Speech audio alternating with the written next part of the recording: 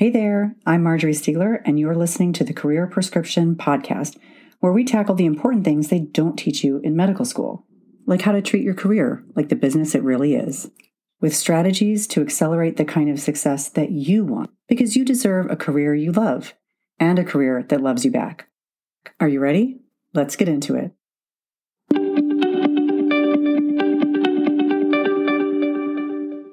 Hey all, welcome back to the Career Prescription. Thank you for joining me once again.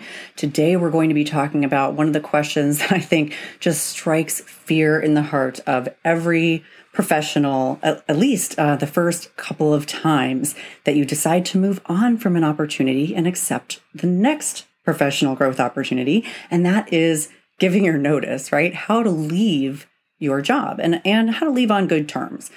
Hey, but before we go on, I want to give you some exciting news that my course Industry Insider now is accredited for up to 12 CME credits. So this is AMA, PRA, Category 1 credits. Those are the ones that you have to earn each year and report for your ongoing licensure and certification. So I'm super excited. If you have been thinking about enrolling in Industry Insider, hopefully this will help seal the deal for you. Come on over, 12 CME credits. It's really fantastic value while you are learning all the things that I know you want to know. My listeners want to understand about how physicians work in non-clinical roles in pharma and biotech, and they want to be able to search for jobs. They don't even know where to go.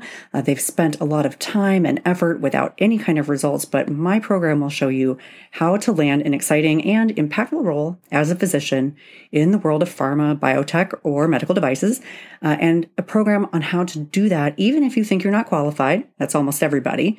Even if you think you're not qualified, you don't have any connections, you're concerned about a pay cut, my program will give you all the answers you need to set you on that path. So 12 CME credits, come check it out.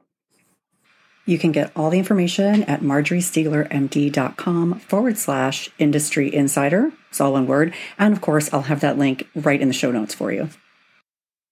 It goes without saying, this is a very popular question. And it also, I think, goes without saying these days that many people leave their jobs because they are unhappy in their job. So I think it's very important to be able to sort of disentangle that with how you leave the job. You may be very unhappy, and it might be some things that you've tried to work through and have not been able to come to resolution, or they're just deal breakers for you. And your boss will certainly ask why, and your colleagues will ask why, and you may even participate in a formal exit interview in which HR asks you for feedback of what might have made you stay. I think you should approach these conversations really carefully, because although it's very tempting to give really unfiltered feedback, I'm not always so sure that that is appropriate or helpful for you. So I leave that for you to consider, but I just want to be very clear that I understand that may be going on in the background. I'm not really going to address it here, but I am going to give you 5, general considerations, 5 tips to think about how you leave your job and give your notice. So number 1, when to give your notice? The answer to that is as soon as possible after your new contract is signed. So you want to be certain that the choice that you have made is locked in, right? The ink is dried, it's signed, not it's coming soon. You've signed it, they need to countersign it. There are things that need to happen in order for it to be truly final, and that's the time to give your notice. It should be after that next step is fully locked in, unless, of course, you're just leaving without another opportunity already lined up, which is also just fine.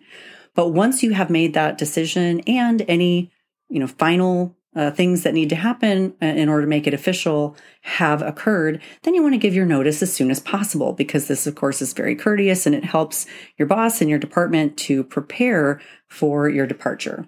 So that is tip number 1. As soon as possible, but after the ink is dry on your next opportunity, final contract. The next tip is I would give this news in person if possible.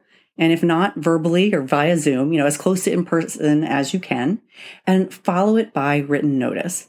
Now, this need not be lengthy. You don't need to write a dissertation when you're giving this, and nor do you need to verbalize one, but you do want to, I think, give your boss the courtesy of a face-to-face, and then follow it up with a written notice.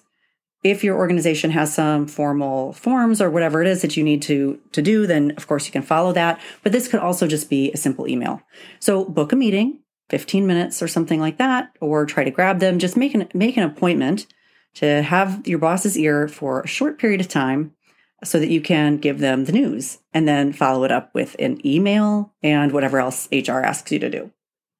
Okay, the third tip, and this is again a sort of part of why I opened, understanding that a lot of people leave because they are unhappy. My third tip is to make sure that your format of your notice includes a thank you and appreciation for having had the opportunity to work there and contribute to that organization. And you want to find something, if at all possible, that's positive and genuine that you can reflect upon. So you might say how much you've enjoyed the people there, even if there was something about the work you didn't like. Or you might say how much you enjoyed the work, even if you didn't particularly enjoy the people or the culture. And don't verbalize those second things.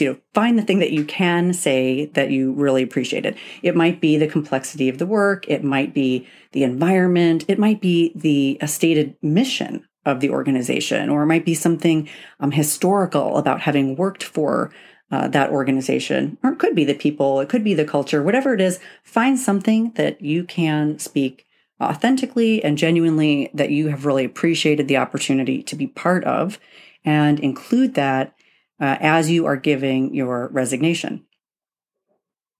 I generally would also let them know that what you're moving on to do is something that is aligned with your goals for your professional growth. And ideally, this is true, right? If you're taking a new job, that's something that you want to do to further your career, to learn more, to grow more. And so you just let them know that this next opportunity is something that fulfills a career aspiration that you have for your own professional development and personal growth, and that it was just, too good, too perfect to pass up. So generally speaking, I think these are positive ways in which you can frame your departure, and you don't need to give unfiltered all the reasons that you were either actively looking or receptive to being recruited. Thanks and enjoyment for something positive that was there and your ability to contribute, as well as a positive reason why you're moving on. Okay, the fourth tip that I have is to commit to a smooth transition. In clinical work, this might be a matter of making sure that you do whatever is needed for your patients to now have a new physician. In non-clinical work, it may be more project-oriented. And of course, in academics, it could be both, to be sure that your projects are smoothly handed over from one person to another. Now, let me be clear. Boundaries may need to be set here because you are moving on, right? You're moving on, and you're going to do your best to help transition your work to the person who will take it over. That doesn't mean that it's your job to find that person or to really extend your help beyond your last day or beyond what's a reasonable request. But you are saying to your boss that you're making a commitment to do your best to allow a smooth transition of projects, of patients, of whatever the case may be, and try to make good on that as best as possible. But again, it's not your responsibility to fill yourself. They call it backfilling, right? Once you leave, a new position is open. If they're going to fill it, it's called backfilling. It's not your responsibility to backfill yourself. It's not your responsibility to find the people to take on the projects, though you may offer to help. But if you can't do it, that rests with your employer. So don't overburden yourself. Just commit to a smooth transition. And that leads into number 5. Be very clear about your final day. So I would check your contracts and your organizational norms to see how long, how much notice you should give. And you should try to honor this as best you can. And certainly if you're contractually required to, you should honor that. And be very, very clear about your final day that you intend to depart and that you're not going to be available after that. So your smooth transition needs to be completed before that time. And that's going to require the partnership of your boss and the entire department. If you want to depart before that, you could say, I'm happy to stay up through date such and such. But also, if you are happy and your finances are happy, to leave a little bit earlier to give yourself a chance to go start that new job, or even just to take some time off to refresh, just be very, very clear about that final day. Have that in mind before you give your notice to your boss. So those are my 5 tips in general as you're leaving your job on a good note, not burning any bridges. Let them know as soon as possible after the ink is dry. Make sure you do it verbally first or in person, followed by a written notice. Make sure you comment on something favorable, that you are appreciative of your time there or that you learned while you were there, plus a positive reason for personal growth of why you're moving on. Commit to smooth transition and be super clear about your final day, making sure that you're honoring the norms and certainly any contractual requirements if at all possible.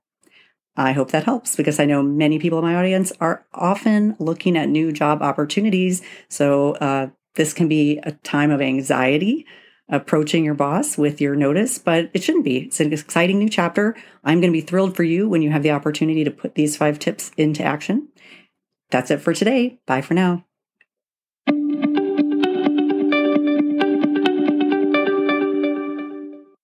Before you go, please review, share, and subscribe to this podcast. Your support makes all the difference, and it truly helps this information reach someone who may really need it. Until next time, thanks for listening.